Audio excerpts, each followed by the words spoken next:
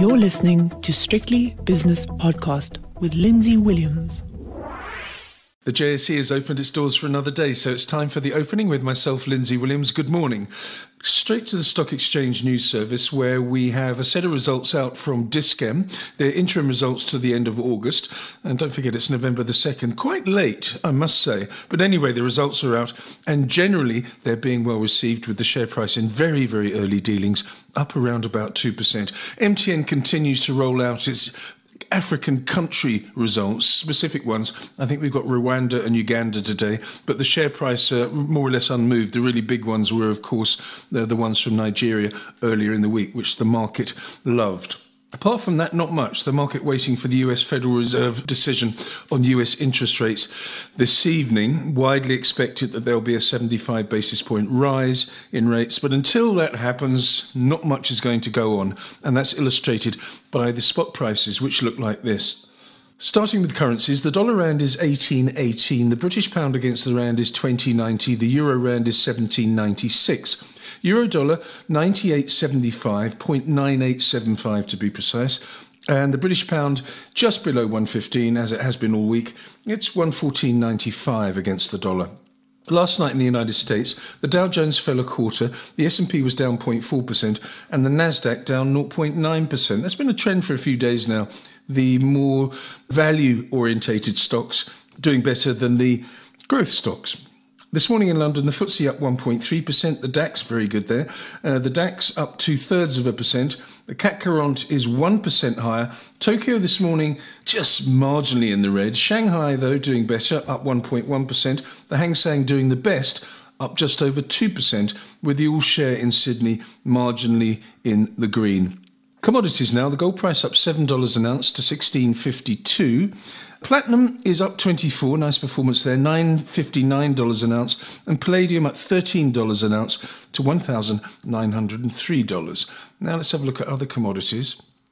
It's been a fairly active week.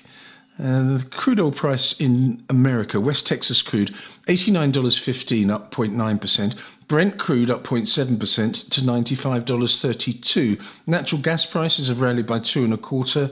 And other ones of note, that coal price is under pressure again, 7.6% weaker to $356 per tonne. And iron ore down 2.4%, now trading at $82 per tonne. Significant for South African companies, of course, both coal and steel and iron ore.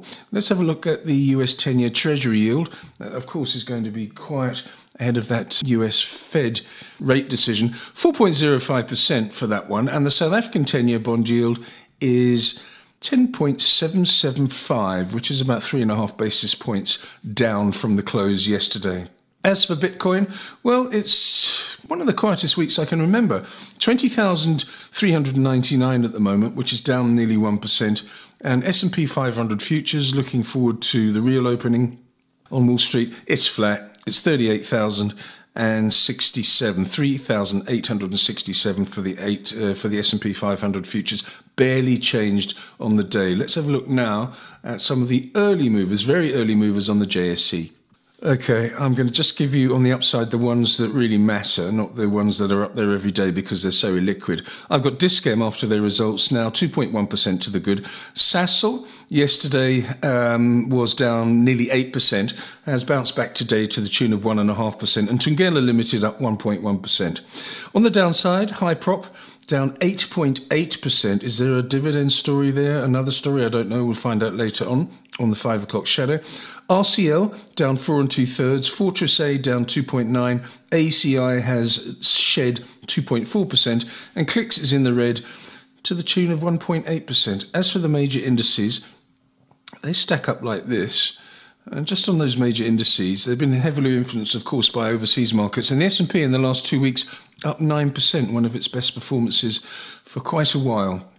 Right, the indices now. Resources up 0.15%. Industrial shares 0.2% higher. The Financial 15 index has fallen by 0.5%. And as for the top 40 and the all-share indices, well, the top 40 is 60,817, which is unchanged. and the all share is 67,424, also unchanged. I'll be back later on with Wayne on Wednesday, with Wayne McCurry from FNB Wealth and Investment, where we'll talk about food and a little bit of markets.